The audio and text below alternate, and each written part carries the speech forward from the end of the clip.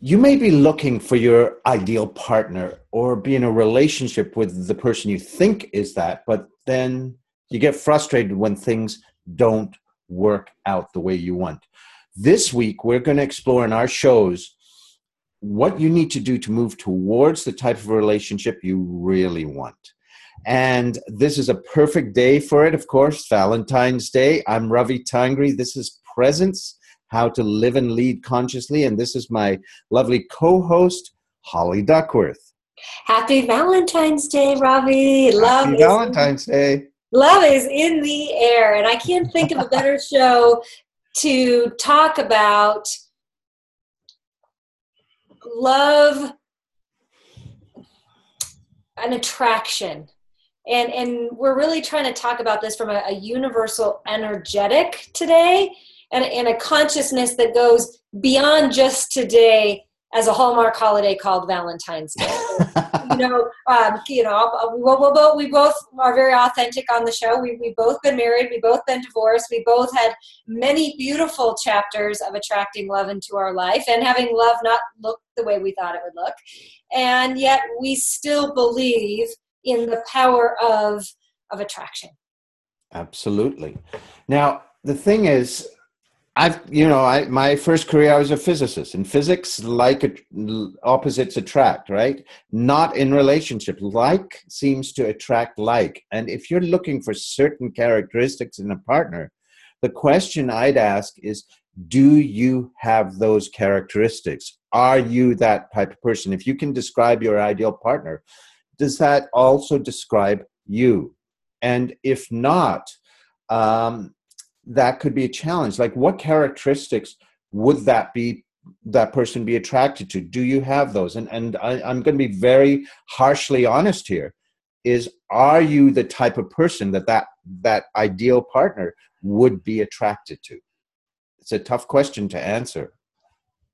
Well, and as a follow-up to our last show, there's also this core concept of attracting the love you truly want also requires you to be willing to receive that love when it shows up into your life. So within this idea of attracting the love that you want is this presence-filled vulnerability that says, I believe in a power greater than me that is love, and I'm willing to allow it to be a part of my experience.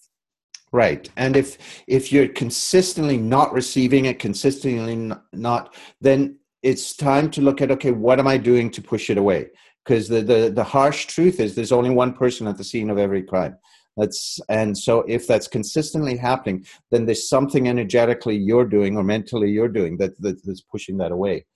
Now, the other thing is a lot of times people get frustrated, either when the relationship they're in is not working or keeps hitting roadblocks, or that they keep not finding that right person, correct? And the challenge there is you need to release that frustration, because we all know how visioning works. You create a picture of what you want, you become emotionally infused with it. That's what you need, a clear picture, and you need it infused with emotion, joy, passion, gratitude, right? But it doesn't matter what the emotion is. If you start focusing on the frustration of not finding that person, and that emotion of frustration goes in there, then guess what? You've built a new vision of not getting your ideal partner, and that's what you will continue to produce. So it's absolutely critical to be able to vent that frustration and release it and return to focusing on what you are seeking. Yeah, let's do more of that, Ravi. I don't know what I can add to that. That's a really big key, is the infusing the energy of attracting what you really want. If you want somebody who's, in a more traditional career, then, are you willing to deal with the schedule of somebody who's in a traditional career? If you're looking for somebody who, makes X number of dollars, are you willing to be with somebody who's gone at work the number of hours it takes to make that amount of money, and seeing yourself as worthy and deserving of that. Everyone that comes into our life is either demonstrating love or a call for love. We've talked about that on on past shows. Are you willing to put your call out for love, but from a place of enoughness? I'm enough, I'm perfect, whole, and complete, and I don't I desire to have a soulmate, a partner in my life, but I also know that I can be fully happy personally, professionally, in my career, doing the hobbies that I love. That makes you a magnet for courageous, conscious loving. Absolutely.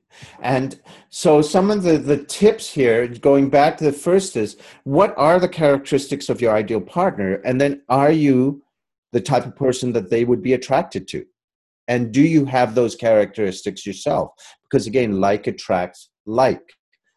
And I mean, while we're going to go into some much more powerful tips on the deep dive show, a quick way to vent your frustrations is just to write them out on a piece of paper, write all the emotions, every 4-letter word, whatever, write it out and then rip it up and throw it away. It's a really powerful, simple way to help vent it. We'll get into like a lot more on the deep dive show for our Insiders Club.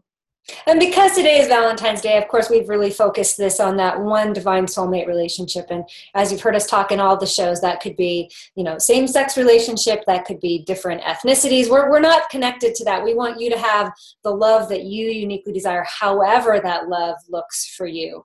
And the real big key here, though, is to attract the love you want. You have to be the love you want in the world.